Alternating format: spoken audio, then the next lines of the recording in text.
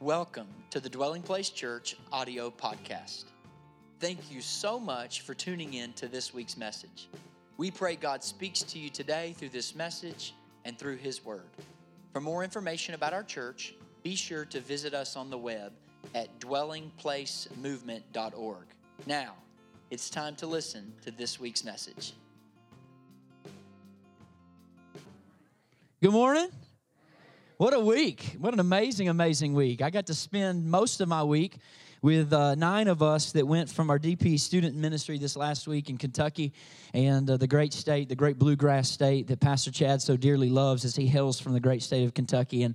And what just a joy it was, just not only to serve with this team, but also just to get to time away to develop and build some community and some relationships. And as I was just reflecting on the trip the last few days, I've just been thinking, how awesome it is, because right now I already see in my mind's eye a mobilized army of not hundreds, but thousands of young adults over the next 10, 15, 20 years out of these churches.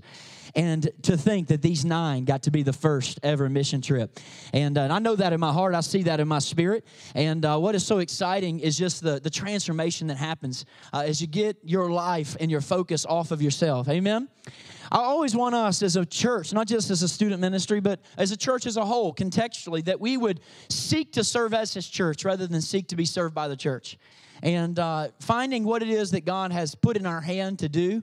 And even as we ended our series last week on DP strategy, talking about the work that is fit for your field, where God has called you to be, as Pastor Chad ended our series last week in an amazing time. If you didn't get a message card when you came in, you can raise your hand right quick, and an usher in the back will serve you. It'll help you follow along with what God is going to speak to us, and I believe is clear His direction and His will to speak to our hearts today as we jump in to a brand new message series. I'm just going to say up front, I am very excited about starting a brand new message series today. And I've been thinking through this for a while, Pastor Chad, and we've talked, as we work in a team leadership model about what God would say to us as a community. And we're starting a brand new series today that we're calling Unlikely Saints. Can you say that with me? Say Unlikely Saints. It's going to happen over the next 5 weeks, and we're going to talk about how people throughout Scripture God uses the most unlikely of candidates. It's not ability that God is looking for, it's availability that God's looking for. God displays His power even in the midst of vessels that are very weak. He displays His goodness and His will. But a lot of times what happens in our lives is we get so caught up in our past, much like people in Scripture did, that we're not able to get past our past. In other words, many of us, through series of life events and occurrences, we've got labels that are attached to our name. Maybe sin that we so frequently gave into in times of our past. Maybe labels that people gave to us. Maybe we allowed people to put us in a box and then they stamped us with a label, and we've just lived out that false identity for many years of our life. The truth is, if we're honest in here today, many of us have been held in bondage from things in our past. And a lot of times that very bondage that we feel disqualifies us from being used of the Lord. And so I'm excited about this message because I want to talk to you today about 2 individual characters that are amazing testimonies in Scripture. But somewhere in our past, just like these 2, someone called us something, someone did something to us, someone characterized us in some way, and maybe even ourselves. We believed a lie about ourselves that ultimately isn't true, and we live our lives under these labels of things that God has not called us to be identified with. And so just to kind of get into this message today, what I want to do is I want to give you the name of a kind of well-known person who has a label attached to their name. So I want to give the name, the label. And I want all of us here at the church, if you can just kind of help me out for a minute, it'll be fun. It'll be a good exercise. And I want you just to respond, okay? You can respond aloud, all right? I'm going to give you a name. You tell me the label. It's Attila the... There you go. It's not bad. Attila the... You can do better. Attila the... Conan the... Barbarian. Okay? Billy the... That wasn't too good. Billy the... You got Buffy the... And Winnie the... And make sure all the 3-year-olds, right, understand. You understand in our lives, we think like this as a society, in fact. We give a name, then we attach the label. We give a clarity of a person's ascribed name, and then we give the label that identifies them, that characterizes that individual. You know, when you think of individuals in Scripture, they're very much real people. If you look at things the wrong way, you can get yourself in trouble. Right? You know that's true. If you look at something the wrong way, you can get in a lot of trouble. Just like a couple of weeks ago when I was down in Kennesaw visiting one of our members at the hospital there at Kennestone, I got out real quick, and it was a crazy experience because a fire alarm went off, and I got stuck in a back hallway, and I was there for about 2 hours, supposed to be there about 20 minutes, and I get in the car, and I'm flustered. I got two kids in the back, Meredith's in the front seat, and if you know what I'm talking about, you come down the hill from Kennestone, and they have 2 lanes that are coming this way, but they don't mind to tell you that there is no left turn into that first part because those are 2 lanes coming one direction. And I turn into those 2 lanes, and here I go. And then all of a sudden, I'm like, whoa, there's cars on both sides of these lanes coming at me. And thankfully, because I looked at something the wrong way, I could have gotten myself in major trouble. And they stopped. I backed up. I think I went over the median a little bit, turned around, went back up to the red light, and got on the other side, right? But the median was disconnecting the 2. When you look at things the wrong way, you can get yourself in a lot of trouble. It's true in a lot of different ways of our life. Like, if you look at God certain ways, you get yourself in trouble. All of us, what I've learned, have the tendency to look at God in one of a few ways. For instance, if you look at God like He's a benevolent grandfather, just a really kind grandfather, you're going to think you can get away with anything. There's going to be a behavior that's attached to perception. It's always the case. It's always the case in the way we treat people, okay? Because you know that's true. You can go to your grandfather, you can stamp on his toe, drop a hammer on his toe, you can set his cat on fire, you can key his car, you can flood his house, and you can come back to grandpa and he'll give you an invoice, right? Or give you a hug, I should say, and send an invoice to your dad, right? He won't even get mad at you. Maybe you don't have a grandfather like that. If you look at God as a benevolent grandfather, you think you can get away with anything you want. If you look at God like He's an authoritarian, a lot of people do that in the Deep South right here, particularly where we live. They look at God like He's an authoritarian, right? So you'll think that God's standing on the edge of life waiting to smash your head in. And in fact, you think that He enjoys when you make mistakes. Here's this God, all of His authority, all of His power, ready to exercise judgment. Now listen, you might respect God if you view Him that way, but you're not going to want to spend a whole lot of time with Him, right? It's always going to have a behavior attached to the perception. If you view God as a grandfather, you want to spend a lot of time with Him, but you're not going to respect Him very much when it's time to bring the gavel down. You'll think that He's never a judge. You'll just think He's the one who loves. There's behavior attached. If you view God as an authoritarian, you sure might respect Him, but you don't want to spend much time with Him. Here's what I've learned. Some people view God primarily as a king. So they think to themselves as a servant and a master type of relationship. Some people think of God like He's their pal. They created an entire clothesline out of this. Jesus is your homeboy. No, He's actually not your homeboy. So we just kind of hang out with one another. Therefore, He's no longer Lord of glory. He's just a homeboy. People think that. The truth is, everything I just said is true, but it's not true individually. It's all of those are true together. God is really amazing in His complexity. If you look at God only through one of those lenses, you look at God the wrong way, you're going to live your life the wrong way. But if you look at God and His complexity, then every single day you're going to turn a new page on God. You're always going to learn. You're going to never be complacent. Why? Because you're always learning more about His nature. You're always learning more about His character. You're going to find that God's a just judge, but He's also full of mercy and grace. God is an amazing King, but He also called us friends, no longer servants. See, He's all of those things. It's all true. It's all amazing. That's how amazing and how complex, or we could say complicated, God is. Now, there's this beautiful moment in Scripture. You know it very well. You probably heard this story before. Moses is in the desert. He's messed his whole life up, right? He's now 80 years old because 40 years he lived in Pharaoh's palace, and he had a great life. Moses was like the adopted son of Pharaoh. That's the best family you could be a part of in that time period. He had everything he wanted at his fingertips. He had all wealth, and at 40 years old, literally he could snap his finger and get anything he wants. He could get anything. He had peace in times of conflict for Egypt, in times of war. He was the son of the king. And at 40 years old, he messes it all up. He kills an Egyptian that was beating down one of his own people, the Hebrew people. He goes and kills somebody. He's wandering now in the desert for 40 years. He's on the backside of Midian. He's married a woman named Zipporah. Her dad is Jethro, and now he's employed by his father-in-law. He feels like a failure, nothing going on. And God, right there in the midst of it, chased after him and started a fire in this bush, and the fire wouldn't go out. If you've heard this story, nod your head. We know this story, right? So now Moses walks up to the burning bush, and which seems kind of unusual altogether. And he asked God, he said, God, what's your name? And God says, my name is Ego Eimi. My name is I am. I am that I am. Which seems like an unusual answer to that question, right? Because if you came up to me and you said, what's your name? I wouldn't say I am. I would say, my name is Craig, right? But there's an amazing point in that. If God were to tell Moses his full name, all of history wouldn't have been enough time to explain who he is.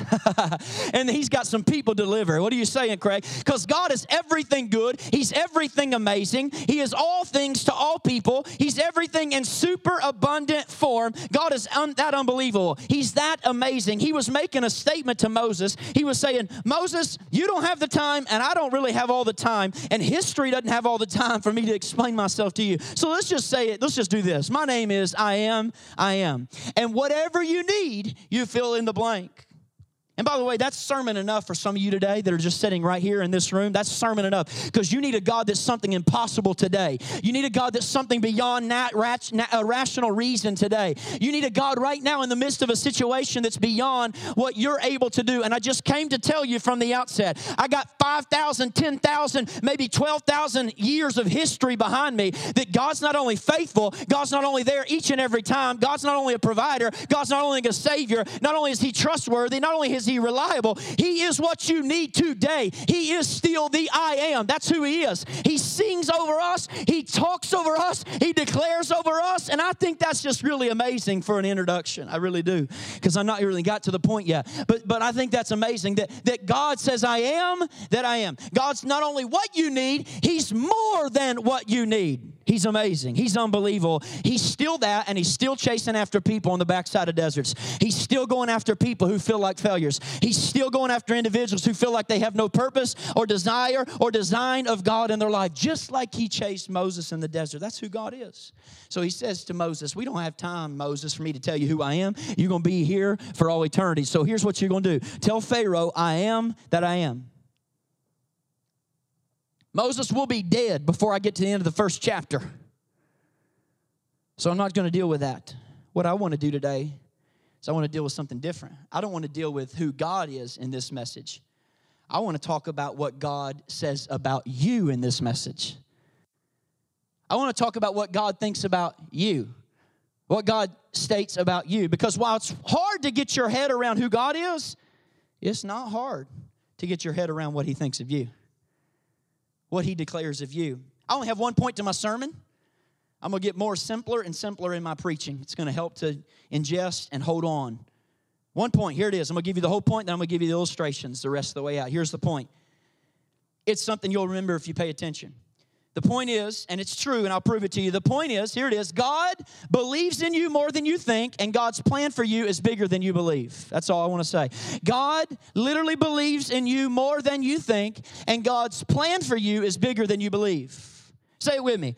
God believes in you more than you think, and God's plan for you is bigger than you believe. Now, every story in the Bible, any person in the Bible, that is their story. Every person in this room that's been a Christian for any period of time, you reflect that story. But let me just give you a couple of biblical examples to make this point that God believes in you more than you think, and God's plan for you is bigger than you believe. What I want to do on week one is pick two individuals for two reasons. I want to give you the two reasons why I have picked Peter, why I've picked Paul. I'm going to push Rahab. I intended to share her story today, the gospel according to Rahab. We're going to push her off 2 more weeks, all right? I want to talk to you about Peter, and I want to talk to you about Paul. First reason why I'm using them is because they're really famous. I just felt that if any of you in this room have any acquaintance with Christianity whatsoever, you've heard of Peter, and you've heard of Paul, even if it's in the phrase, rob Peter to pay Paul, okay? You've at least heard that, right? At some point down the line. That's reason number one. Now, reason number two is that they were least likely people in all of Scripture to do what they did. That we could say they're the most unlikely candidates. Nobody in this room, and I'll go ahead and tell you in the end of the sermon, just please don't leave. Nobody has a better excuse than Peter or Paul to think that God doesn't have a plan for them or that God doesn't believe in them. So let's start with Peter. I want to give you a couple scenes of Peter's life. First of all, Peter was a failure. You don't think of Peter as a failure, right? You think of Peter as victorious, but Peter failed pretty badly. Let's just say this. The Bible is filled, church, with really real people, okay? And God didn't go one day and pick a bunch of superhumans to be on his team. He picked regular people with potential, but also with great problems. Now, if we divide the life of Peter up into a couple of scenes, if we divide his entire life into 4 scenes, the first thing you're going to notice is that when God called Peter knowing his potential and knowing his problems. If you spent any time in church, if you've been fortunate enough to have spent time in church, I didn't as a young child, I want to say you've also become unfortunate because you've become too well acquainted with these biblical characters. And that's an unfortunate thing. You become so well acquainted with them because you're used to hearing about them, and you look at them through their triumphant lens, not through their failures. We only actually a lot of times talk about their triumphant lens, but the Bible is filled with real people. They have real challenges like you do. They have real weaknesses like I do. They were just like you and me. And Jesus, by the way, when he picked his apostles, he didn't get stuck with these people. Let's understand, he picked these people. He, in his wisdom, chose these people. So if Jesus was picking a dream team to change the world by our standards, he never would have picked these 12 men. He never would have mentioned these people. Listen, there wasn't a single rabbi in all 12 of them, a single teacher among his disciples. Christianity is, in order for it to be passed on, must be taught, and Jesus didn't even pick a teacher. I don't know if you've ever thought about that before. He trained teachers, he trained apostles, but Christianity has to be taught. And he doesn't pick a teacher. He didn't go after one rabbi. He doesn't go after one teacher of the law, not one of them. There was a bunch of working class fishermen, a tax collector, still hated today, right? Come on, April 15th. You know, we still can't stand tax collectors. It was a whole group of unlikely people who Jesus used to change the world. And by the way, Peter was the least likely among them. In fact, Peter's someone that if you really take time to understand his whole personality, read all the way through the Gospels, the one thing you're going to discover about Peter is he's the type of person that only his mom would like. You ever met those people that only their mom can like them? Okay, you haven't? Maybe just me. Maybe I've pastored a few hundred. No, I'm just kidding. A few of them in the past, right? Peter was a crazy, crazy guy. He's the type of guy that talks before he thinks. He jumps before he looks. He's the type of guy that everybody in the room knows that nobody should say anything at this moment and just back out of it really carefully. And yet Peter has voluminous words to say at that moment. It's like, Peter, do not open your mouth, right? This is Peter. All throughout the Gospels we see Peter. Peter's the guy with a really strong personality. He becomes the leader of all the disciples. He's the guy who's overconfident. He's more than a little bit arrogant. Every time he appears on the scene, he takes charge of the situation, whether he was given that responsibility or he took it upon it by himself. That's his personality. Scene 1, God calls Peter. I want to read it for you. Matthew chapter 4, notice how Jesus calls Peter, starting in verse 18. Jesus was walking by the Sea of Galilee, and he saw 2 brothers, Simon called Peter and his brother Andrew. Let's pause for a second. A lot more text to read, but let's pause. Andrew, Peter's little brother, more than likely he's his little brother, was also a disciple. Now, I don't know if you ever thought about this before. Can you imagine being Peter's little brother? Think of that dynamic for a minute. We could do a whole year sermon series on just that. Think about being the younger brother of Peter, the apostle, right? Think of all those family dynamics that go on in the midst of that kind of family, okay? Imagine that. These are real people, and it's something very interesting, but that's another sermon for another time. The Bible says they were casting their nets into the lake because they were fishermen. Now notice this. Jesus said, come follow me, and I will send you out. There's got to be more. I'm standing on the edge, ready to cast my net. Use me, Lord. Use me, Lord. There's so much more. Ready to cast their net to what? He said, I'm going to send you to fish for people. Jesus said, follow me. I'll make you fishers of men. Question. If we're not fishing for men, are we really following then? According to Jesus' call, no. That's what he says. I'm going to call you out to become a fisher of men. And the Bible says, and at once they left their nets and followed him. Now, this is really interesting because if you spend some time reading the Bible, that's a common phrase of Jesus. He says, become fishers of men.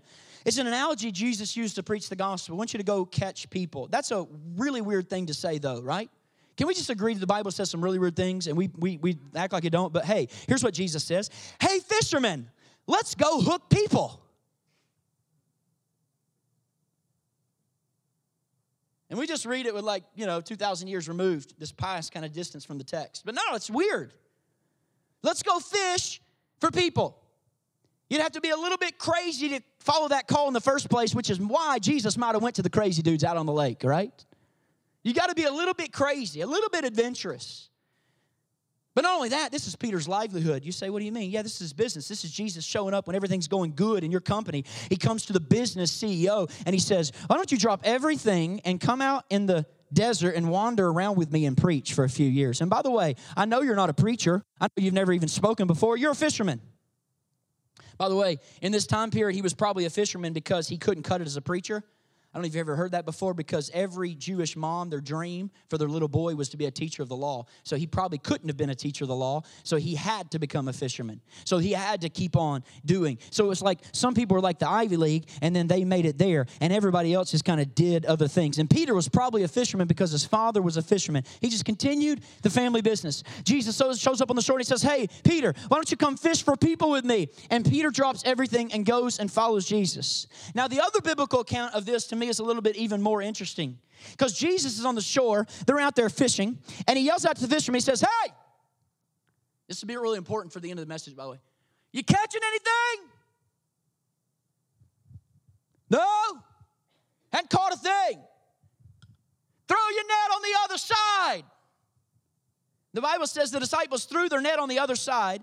Tons of fish come into the boat, and it's an absolute miracle. And then he said, follow me. And they came and followed him. They came and followed him. Notice that.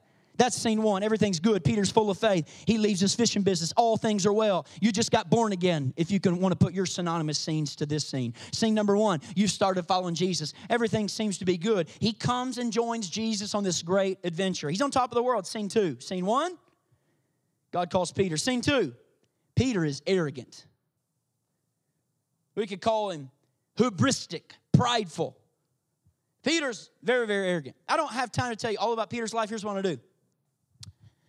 Scene number one, God calls Peter. 3 years later, scene two. Now, 3 years after following this man named Jesus, the Bible says, when Jesus, Matthew 16, came to the region of Caesarea Philippi. The region of Caesarea Philippi said to his disciples, who do the people say the Son of Man is? We'll get to that in just a minute. But let me tell you about Caesarea Philippi just for a moment. Jesus takes his disciples to Caesarea Philippi. This is a famous city in the time period here. Very, very famous. It's a city that's really, really, really, really far away. Let me go ahead and tell you, Jesus doesn't go anywhere further in all of his years of ministry in 3 years than he does Caesarea Philippi. It's the furthest place you can go. If you don't hear what I'm about to say of the geography of this, you're going to miss the whole message. So let me speak to you about the geography of Caesarea Philippi for just a moment. If you're watching the news right now, you see those maps of the Middle East, right? All this stuff happening with Israelis, happening in Gaza Strip, the Palestinians, the Syrians, it just goes on and on. Iraqis, it's a crazy time in the world right now. We know that. Just turn on the news.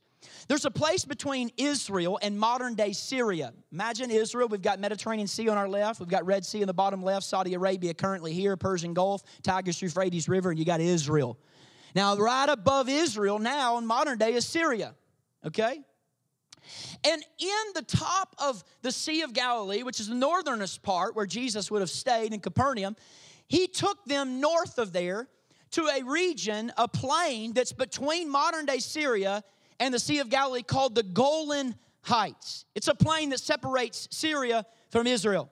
Now, up in the Golan Heights was a city called Caesarea Philippi, a really famous city. Here's what the city was famous for. It was famous actually for a lot of things, but mainly famous for one thing. There was a temple inside of Caesarea Philippi, a huge temple, and it was a temple to a famous pagan god. That pagan god's name was Pan, spelled Pan, P-A-N, but it's Pan. That's where the god Pan was worshipped. His name was Pan. They built a famous temple to Pan on the face of a rock face. The front of a rock face. They built it on the front of a rock face. Why, Craig? Because the famous Jordan River that Jesus was baptized in, that's still flowing through Israel today, that I was in, it starts in the dew mountains of Mount Hermon. When the dew comes down the mountain, it goes under the ground, and the Jordan River's first place to sight, the human eye, came up out of this cave. That cave there in Golan Heights, or Caesarea Philippi, was the place they built a pagan temple. A huge hole right? Underneath this grave, or underneath this ground, this cave in this mountain, it went all the way through Israel. So up to that point in the Jordan River, it's basically snow melt, okay? So they built this cave around this, or this temple around this cave to the god Pan. Now, there are a couple of different gods in pagan society at that time, 2,000 years ago. Some of the gods were cute little gods that you bought figurines to play, for your kids to play with. But then some of the gods you didn't get anywhere near because you were scared to death of them. Pan was the latter. Pan was the most feared god of all pagan gods. He was frightful to the people. Everyone was scared of Pan, but people worship Pan for particular reasons. If you study this out, one of the main reasons is they thought he was a fertility god. So people would come from the entire Middle East. They would go for days, months, and years. If they couldn't have kids, they would get a sacrifice, go right there where the water is coming up out of the ground at the temple, the pagan temple, and then literally they would take their special, offering or whatever it is, because Pan gave you the special ability to have a child. And so people would travel for miles and miles, and they were terrified to make this sacrifice, right, just in case Pan had mercy on them and would give them a child. So they climbed this mountain scared to death. You can read the history of this, and they would go there and make this sacrifice of their animal. They would throw the sacrifice where the Jordan River emerged from the mountain that the temple had been around. And if the sacrifice was accepted by Pan, then it would vanish in the river. Then the rest of their sacrifice would be gone. It would go on downstream down the river. It was believed that if the sacrifice was rejected by Pan, it shot the sacrifice out of the river back onto the land. If that happened, if your sacrifice wasn't accepted, then what would happen is you would reverse your course, and you went days and hours and miles and months and maybe years in despair all the way back to your home. Now, in the time between you throwing your sacrifice in and to see if Pan had accepted the sacrifice, linguists call this panic. Panic. Panic. You're in a complete terror, panic. Is this sacrifice going to be acceptable or not? Is Pan going to allow it to be accepted and give me a child, or is he going to throw it back on the shore? It was the most terrifying moment and the most terrifying place. And Jesus says, hey, I'm going to take my disciples all the way to the gate right there at Caesarea Philippi in the shadow of this pagan god. And here's what's amazing. In the popular culture of this time period, that hole where the river came out, where they threw sacrifices upon, it was referred to as the gate of hell, the gate of Hades. So with that understanding, let's listen to what Jesus says standing there at Caesarea Philippi, starting in verse 13. When Jesus came to the region of Caesarea Philippi, where Pan is, he set his disciples down, ready for some lunch, and he asked his disciples, who do people say that the Son of Man is? And they replied and said, some say John the Baptist, others say Elijah, still others Jeremiah or one of the prophets. And he says, but what about you, he asked, who do you say I am? Simon Peter answered. Again, these are real people in real situations. They were sitting in the shadow of Pan. It wasn't a big city. It was up on a mountain. He's sitting there with his disciples, and he does what any good Bible teacher does. It's time for Bible quiz. You ready? Jeopardy, ding, ding, ding, ding, ding, ding. We played Bible trivia this week. It was quite an experience on the DP student mission trip. But this is what Bible teachers do. They start Bible quizzes. So Jesus says, hey, guys, here's a question. What are the people saying about me on the streets? That's our modern vernacular. Hey, what are the people saying? What do the people say about me? Who do they say that I am? Because these people really can't get their head around this Jesus guy, right? I mean, he's preaching stuff that sometimes sounds like the Bible, but then he says, you've heard it said, but I say it another way. It don't sound like the Bible once he says it the other way. And he's a little bit crazy because he's healing blinded people, but yet we're trying to throw him off cliffs, and he goes through the crowd. I mean, they can't get their head around Jesus. Who in the world is Jesus? He's saying crazy things about the temple. He's saying, tear it down. I'll rebuild it in 3 days. He's talking about everybody being a priest. There's only one priest. That don't make sense. What is going on? He's healing people. People can't put their head around Jesus is saying. So he looks at the disciples. They're sitting at the campfire, at least I like to think, and he says to them, guys, what are people saying about me on the streets? And one of the disciples says, oh, they say you're a prophet. And another one kicks in and says, oh, they say you're a teacher. Another guy says, hey, some of them think you're a rabbi. Hey, some of them think you're Jeremiah. One of them says, the other day, he thought you were Elijah. He thought you came back down with the whirlwind. They go around and answer the question. I love it. They go around the whole circle, right? Everybody's get the time. You ever been a Bible teacher? You get around Bible students. They all got to have their moment to shine. So it's time to tell. This is what it is, right? They have their deal. And then the Bible says, Peter answered and said, hey, guys, shut up. I know the answer. Okay, here it is. Ready?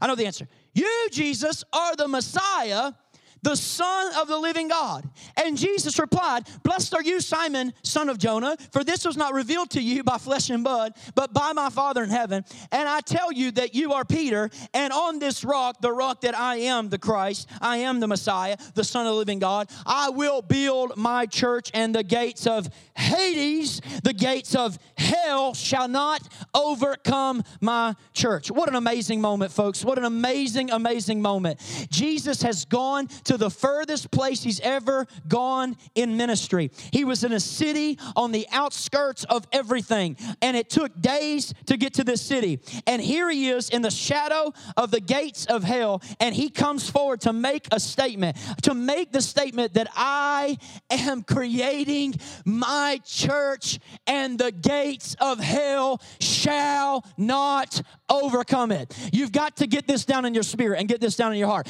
This is what Jesus says, looking in the midst of a pagan culture and a pagan society. The gates of hell will not overcome what I'm creating out of you 12.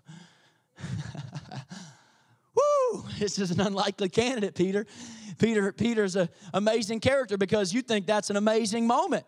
By the way, that's still true. Let me just say, for thousands of years, the people have tried to kill Christianity. They tried to kill the church over and over again. The stories are amazing. One of the great reformers, I love this reformer, he said, the church is an anvil that has worn out many a hammer. I like that. That's what he said. Many a hammer has been worn out by this church. You can't kill the church. And it's not true because of force. It's true because of the love that's in it that transcends all things. It's a whole nother sermon for another day. But it's not by force, it's by his love that's unconquerable. And here's Peter having a Bible quiz. They go around and try to answer the question, and Peter gives the right answer to the question. Would you just think for a minute with me about the group dynamics? You got 12 disciples. They're all going back and forth to each other, arguing. A few chapters later, we know they're arguing because a few chapters later, they argue about who's going to sit at the right hand of Jesus. And they're at odds with each other. These are human beings, just like we're human beings. They're trying to figure out who's the best, who's the brightest, who's the best of the group. Who's going to get closer? Who's going to be in the inner circle? Who's the pastor, rabbi going to quote and encourage more in front of the rest of the others, right? This is all human nature. Competition. They're sitting around and the teacher, who happens to be Jesus, says, what are people saying about me? And they say, you're a prophet. No, they say you're Elijah. No, people are saying you're a teacher. Peter says, I got it, guys. I got it. You're the Messiah. You're the Son of the living God. And Jesus says, you got it, Peter. Ding, ding, ding, ding, ding. That's the right answer. You got the gold star. If you're playing upward, you get the Christ-like star, the white one. Here it is. He sticks the sticker on him, gets the right answer. He's on top of the world. Scene 3, Peter fails. Miserably fails. Only a few verses later, he fails badly. Three verses later, listen to what it says starting verse 21. From that time on, Jesus begins to explain to his disciples that he must go to Jerusalem. He would suffer many things in the hands of the elders, the chief priests, and the teachers of the law. Now, they're not thinking this is going to happen. They're thinking Jesus is going to kick out Rome because he's the Messiah and Rome is taking over Israel. He's going to restore the priesthood because it become, just honest, a little bit corrupt. He's going to be the powerful Messiah that's going to set the earthly order. So they're saying, that's right, you're the Messiah. Let's go to march to Rome and settle this right now. Let's get all of this done. You ever felt like that way with Jesus? Thinking it's like us against them, right? Let's go get this done. Jesus throws an absolute curveball. Because they see that his church is going to last. 3 verses later, he says, you're right, I'm the Messiah. We're going to Jerusalem. We get to Jerusalem. We're going to suffer many things. The hands of chief priests, teachers, and the Son of Man, that's me. I'm going to be killed, and on the third day I'm going to rise. Verse 22. Peter took him aside and began to rebuke him. A human being created by the hands of the one he's looking at his face took the Lord of the glory, Lord of the universe, and began to rebuke him. Colossians 1, by the way, says, by Jesus and in Jesus, everything was made. That means Jesus made everything, including the dirt that's between Peter's toes at that time. Jesus had made that. That means, as I was reading a few months ago, there's a star out there in space now that's 250 million miles in diameter, and Jesus made that by breathing. And Peter took him off to the side and rebuked him to his face. This is Peter. He looks at the Lord and rebukes him. That's failure at its finest. There's no greater failure. This is how Jesus responded. Peter said, never, Lord.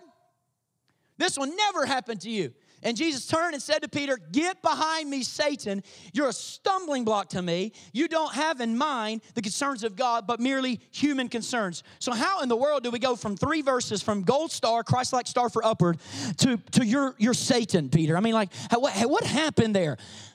What happened there is he's human. That's what happens to you and I too. It's just human. It's what it means to be human. Now he's failed miserably. And Jesus picked him and knew what he was getting himself into. Now, if you were a novelist, you were a playwright, you were creating a story in your own brain, this is where the story would end for you. Let's just be honest. There wouldn't be a scene 4. There'd be 3 scenes in Peter's life, and it'd be it. Why? Because there would have only be a scene 3. And by the way, scene 3 is not even over. It gets a whole lot worse. It gets way worse. Later on, Jesus tells Peter, he says, you're going to deny me 3 times. And Peter says, I'll never deny you. Never going to happen. And the Bible says Peter denied Jesus 3 times. The Bible says even worse than that. A slave girl at the fireside there at Caiaphas, high priest in the Sanhedrin, he said, aren't you the guy that followed Jesus? And he says, I don't know what you're talking about. And Jesus is on his way to the cross at this point. And the Bible says, I don't want to turn there, but Luke 22, verse 62, 63, 64, 65. Here's what the Bible says. While Jesus was walking, probably already going to be flogged, or he's going at that moment to be crucified, he was walking, and immediately while he was still speaking, the Bible says the rooster crowed that Jesus had prophesied, and the Lord Jesus turned and looked at Peter, and Peter had remembered what he had said to him the night before. You'll deny me 3 times. And the Bible says Peter went out and wept bitterly. Can you imagine seeing your Jesus' eyes look at you on the way to the cross after you've just said, I don't even know him? I'm trying to paint a clear picture. None of you are more disqualified than Peter. None of you. It's not bad enough that he denied Jesus 3 times, but did you get that little point? On the 3rd time, just the moment they were leading Jesus astray, Peter says, I don't know what you're talking about. Jesus looks at Peter, and Peter goes away and weeps bitterly, and he thinks it's the end of the story. He thinks it's over. Now, if you were a novelist, you were a playwright, if you were creating this story, it's where the story would end. The guy that nobody liked in the first place falls on his own sword, kills himself. But I got good news for you. Jesus is not a scene 3 type of God. Jesus is only a scene 4 type of God. Jesus is always a scene 4 type of God. He never ends with a scene 3 type of God. Jesus, in our Savior, is a scene 4 type of God every time. And just like he chased Moses in the desert, he's going to chase after Peter back on the Sea of Galilee. Just like he chased after men of old and centuries past, he chased after me in 2002. Why? Because he is a God of 4 scenes. He's chasing after you today.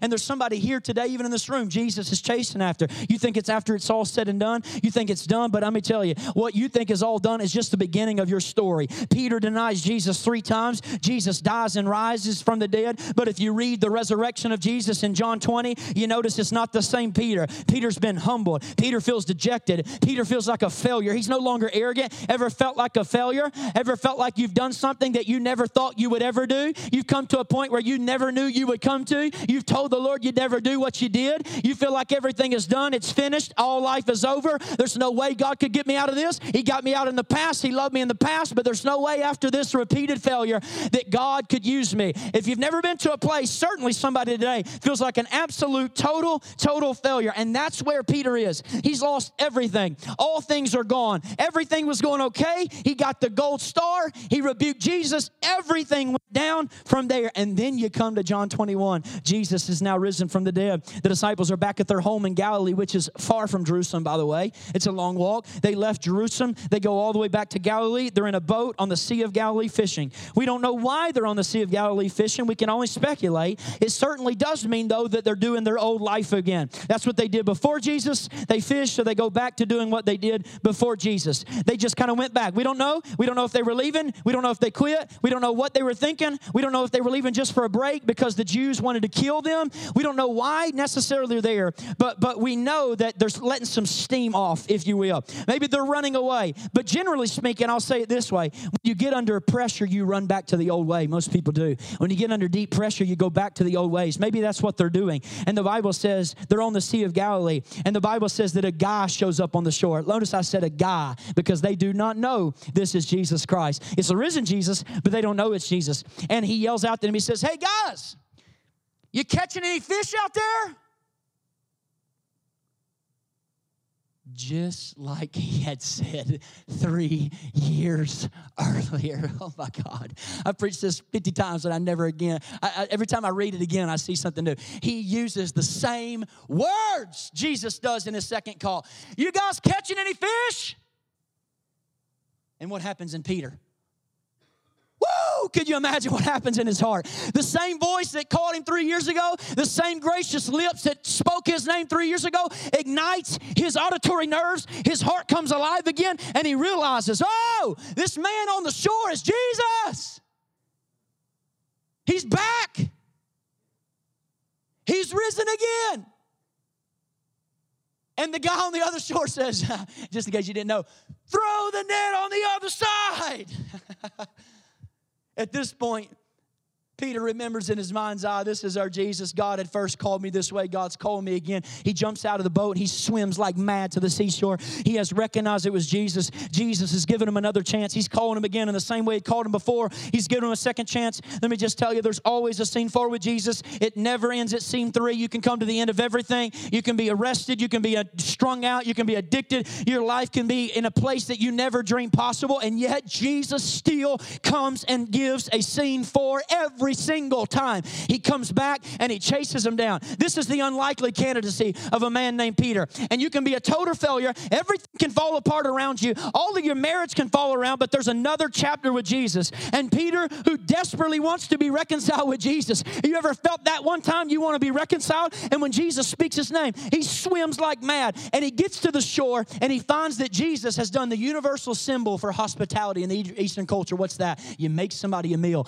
Jesus took some fish. He put them on the fire. He created this meal. And over the meal, King Jesus and servant Peter are restored. They're reconciled. Then Peter, the guy who was really rough around the edges, the least likely person who will change the world, is the person God uses to preach the first sermon in Jerusalem on the day of Pentecost. He gets up and the Bible says that 2,000 people repent from their sins and join the church. Why? Because God believed in Peter more than he thought, and God's plan was bigger than he believed. And failure was no match for grace. No match. If that was the story alone, that'd be amazing. But it's not the story alone. I don't have time to give you the whole story. I want to give you a brief portion of the story of the Apostle Paul, just the abbreviated form of it. Paul never imagined he would join Jesus' team. The Bible says in Acts 8, you'll see on the screen behind me, Paul was breathing out threats against the church. It's amazing when you read verse 3, Acts chapter 8, verse 3. It's a meaningful phrase. Saul began to destroy the church.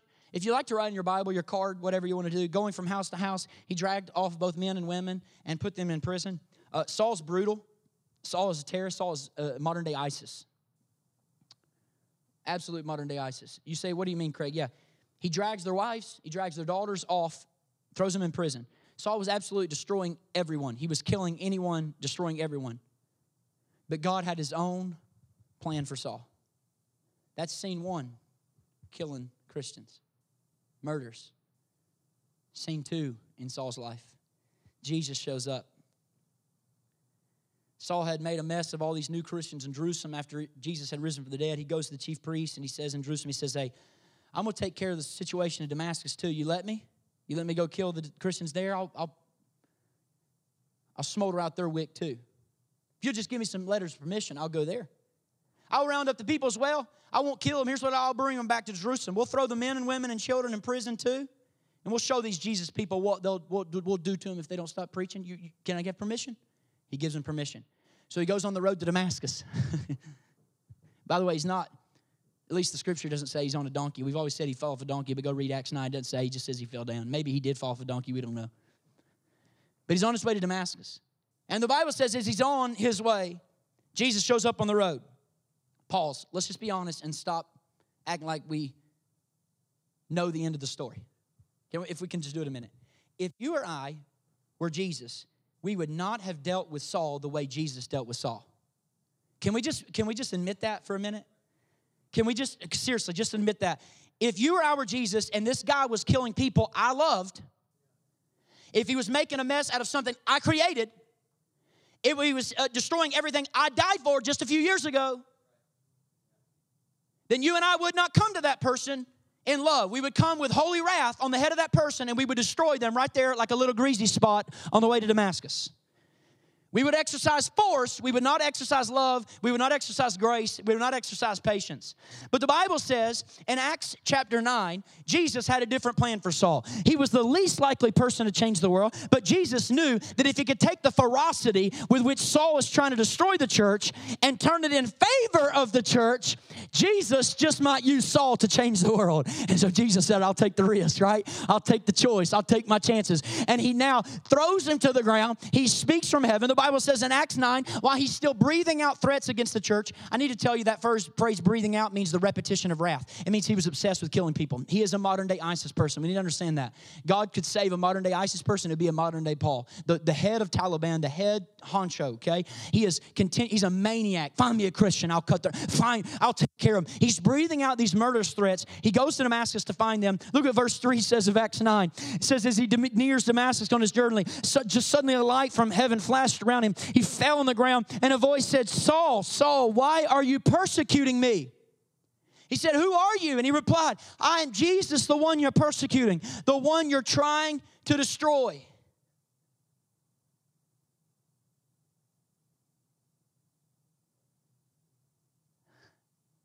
These are real people.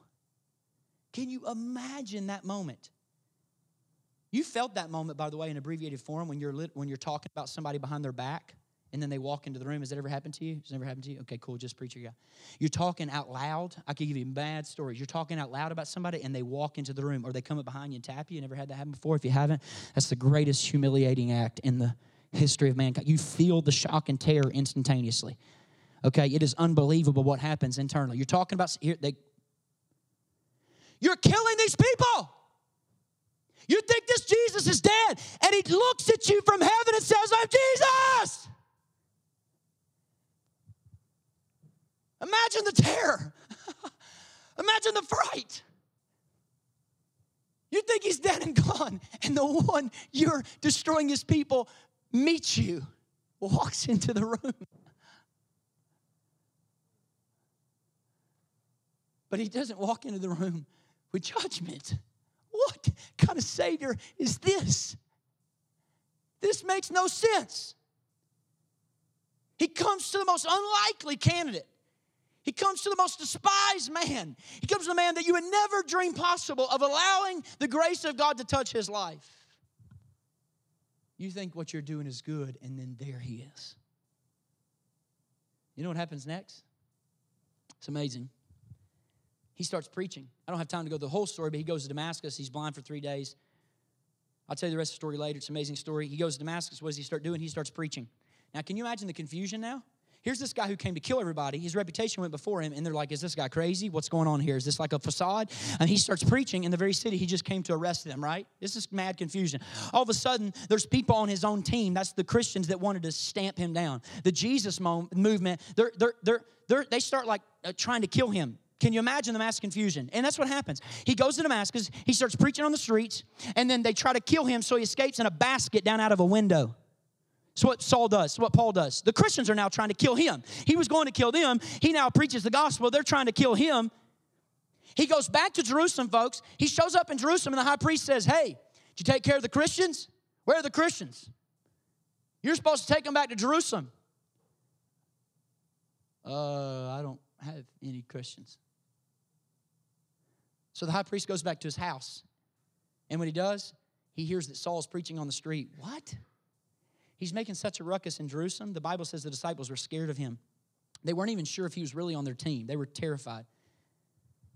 Secondly, the Bible says they took Saul down to the port and sent him back to his hometown of Tarsus. They got rid of him. They were scared he was going to die and get them killed too. You don't believe me? Look at Acts 19, verse 26.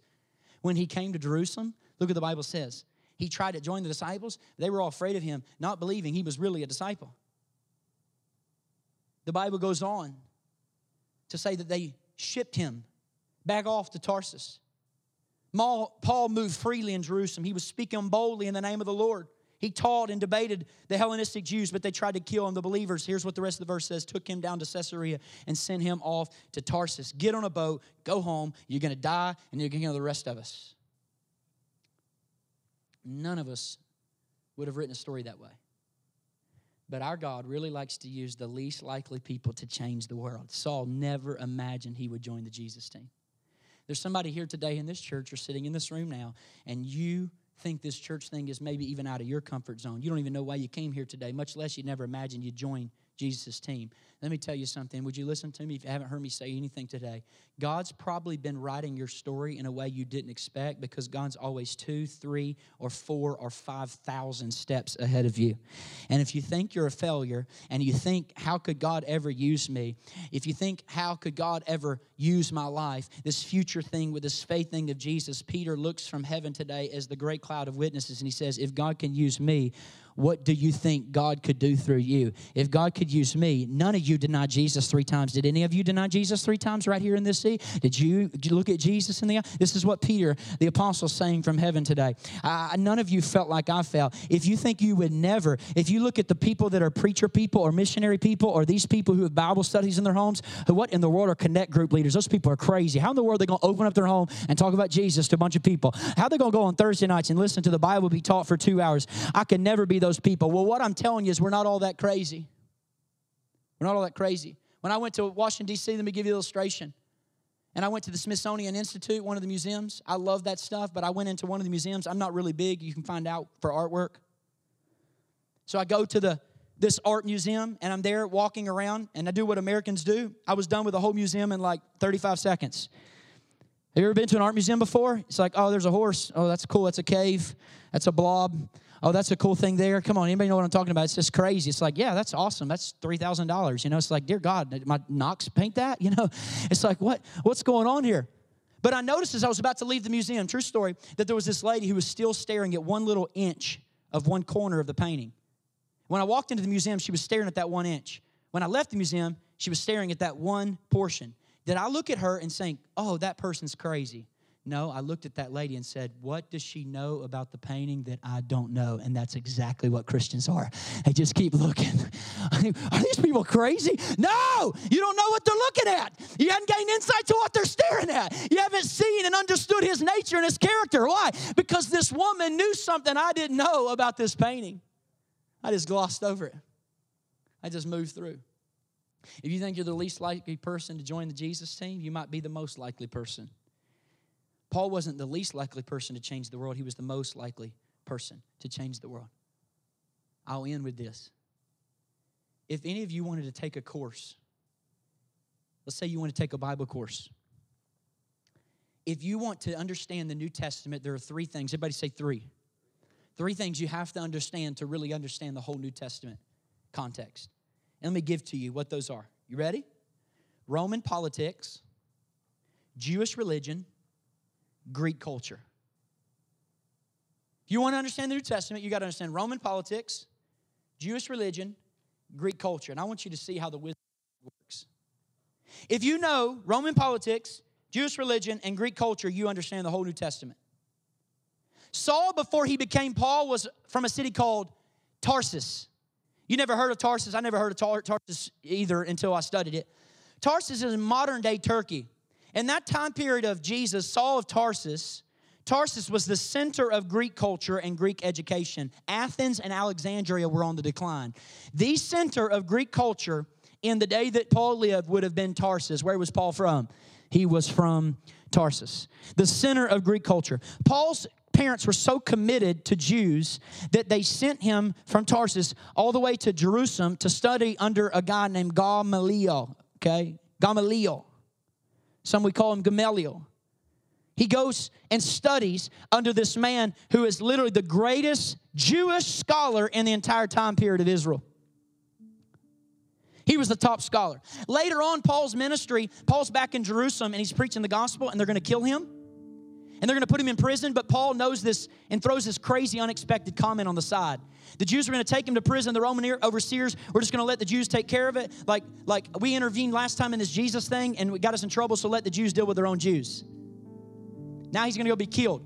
But then Paul yells out, I'm a Roman citizen. And in that very moment, every Roman citizen was under the obligatory protection of Rome. And so right there, Rome rescues Paul from the Jews because he was a Roman citizen. Oh, God didn't know that, did he? Yeah, he didn't know that at the beginning. He didn't have him born in Tarsus for that reason, right? So notice this. So he's a Roman citizen. Now he's in the middle of a Greek culture, and he is studying at the feet of the greatest Jewish scholar. So Rome takes him into their custody. He appeals to Caesar, and he preaches the gospel all the way to Rome, to all the regional leaders, to all the local leaders, to all the national leaders. And then finally, Paul was able to preach the gospel to Caesar himself. Why? Because God believed in Paul more than he thought, and God's plan for Paul is bigger than he believed. And here's something really amazing, church. Paul had a protege like every good leader does. He had a protege like every leader, and he mentored this guy. Paul always had a protege. He had tons of them. But one particular man was a man named Timothy. And Paul, at the end of his life, he's in prison in Rome. He's writing Philippians, and he sends a letter, and he says to Timothy to fight the good fight, finish the course. And then he says in the last words,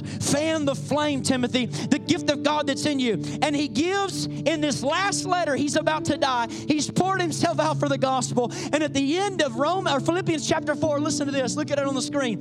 In this little phrase in the text, Paul says this, and by the way, all the believers in Caesar's household send their greeting. My God. All of the believers in the midst of Caesar's household. And at the end of Paul's life, at the end of this beautiful and famous letter, this theological wonder work we call Romans, the book of Romans, named after Rome, the believers in Rome, one of the last verses in Romans chapter 16, verse 20, he says, soon the God of peace will crush Satan underneath your feet, because not even the gates of hell can destroy the plan of God. Not even the ploy and the tactics of the enemy can ever undo what God does. This is his benediction. This is the confidence he knows in a God who chooses unlikely candidates. God believed in Peter more than he thought, and God's plan for Peter was bigger than he believed. And God believed in Paul more than he thought, and God's plan for Paul was bigger than he believed. And God believes in you more than you think, and God's plan for you is bigger than you believe. This is true. You have no idea what your scene for is. You have no idea who and what and how, and God will use you in your scene for. You just got to understand, I guarantee you, you wouldn't believe it if God told you what your scene for was going to be. But his plan is bigger for you than you believe, and he believes in you more than you think. So let's stop questioning God and get on a ship and sail and make our way to Rome.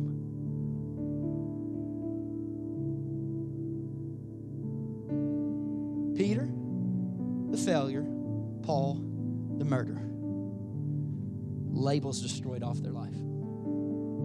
It's now been 3 weeks ago. I was here teaching in our school of ministry on I believe it was a Wednesday. It was a Wednesday morning. The guys got done with class. We finished up class, and normally we teach out here in the lobby and dismiss them out the doors. What I normally do is I go sit back on the DP Kids check-in desk, because that's where I work for. If I'm working here from the building, I usually work from right there. So I was going to work there for a few hours, and I walked over to the desk, and I was facing this way, the sanctuary, so I can't see the front door. And I heard the guys go out the door. I heard the door, instead of closing, I heard somebody grabbed it. It took too long to close. I mean, you know that, right? You've been here a lot. It took too long to close, and so I thought, well, Armando, Casey, they forgot their book bag. They forgot something on the table. So when I'm standing there looking at my computer, I'm thinking, well, they're going to come back by me to my left. I don't even have to look over, and I see a person moving. They're moving. I look over, and it's not Casey. It's not Armando. It's not anybody I've ever met. We're in a business park, so it's not too unusual. Probably a vendor, and he comes and walks past me, doesn't greet me, looks at me, turns around, starts walking up here to the door. I could tell something's seriously wrong. I'm like, what in the world's going on? I said, sir, how can I help you? He comes over to me and said, my name's Kyle. I said, Kyle, how can I help you? He said, I guess you're not needing any freight delivery in here, are you? I said, no, I don't need any freight delivery. We're a church. He said, you don't need any freight delivery? I said, no. He said, well, man, it looks like y'all got it going on here. And man, I could tell he was so itched, right? I mean, because ministry opportunities always come in the time that they're most likely perceived and expected. And so I just thought, okay, Holy Spirit, something's going on here. Let's pause. My focus on you. What are you doing? And I could tell. I said, yeah, we're a church here. I said, been here in this building almost a year. Is it right at a year? He said, that's cool, man. I could tell he's just disturbed. I said, well, listen, since you're here, let me just show you around the building. Yeah. You're a salesman, right? Yeah. So I walk in DP Kids. I come over here. I come in the sanctuary. I open those doors. It's dark in here. I turn on the lights. And he and I stand right there next to the media booth. And he looks at me and he goes, all right, bro, I'm gonna cut to the I said, okay, yeah, cut to the. I didn't say that. I said, cut to it. Your pastor did not cuss right there. It would have been okay if I did. And he said, man, he said, over the last few months of my life, he said, every night when I go to bed, he said, I'm having nightmares in the middle of the night where demons are coming up and they're sending me to hell. He said, they're condemning me to hell and they're pulling me into deeper and deeper hell. And I said, well, just tell me. He said, man, I was walking by here today trying to make a sale. And he said, as I walked by here, something over this building started drawing me. Woo! I said, really? Because we had a prayer meeting in here last night. It was a Sunday night prayer meeting. It was when we all did church-wide, and we prayed for open opportunities and people, the Holy Spirit to draw people. And then I just took my opportunity. I said, tell me what you know about the gospel. And I let him try to explain the gospel, and I could tell and know it. So now I know I'm understanding I'm with an unbeliever here. And I said, well, just tell me what's going on in your life. And he said, no, I'm so fearful. He said, I just had to come here and share with. And so I shared with him the gospel. And this man named Kyle, who's only 23 years old, I said, you know what, God, I usually don't try to seal the deal in the moment, but this is you're drawing him. Literally, the harvest is falling off of the trees, and all Jesus needs is hands. We always talk like people are so hard, they don't want Jesus. Not what I found. You go out in the community, tell them Jesus, they're like falling right into Jesus. I don't know, it's just been my experience. People are ready. The harvest is plentiful, the laborers are few. Jesus doesn't need awesome hands, he needs willing hands. And what's so amazing is God brought this dude to us. I didn't even do anything. He brought him in. And I sat here, I shared the gospel and prayed with this dude. He began to cry. Put his head on my shoulder. I began to talk, got his number. I've been following up with him. We've been talking for the last few weeks. Now I'm trying to get him to make the big step, to commit himself. Why? Because he spent 4 years of his life in college at Georgia Southern partying. And here's what I told him. You have no idea how God takes most unlikely candidates like you, Kyle.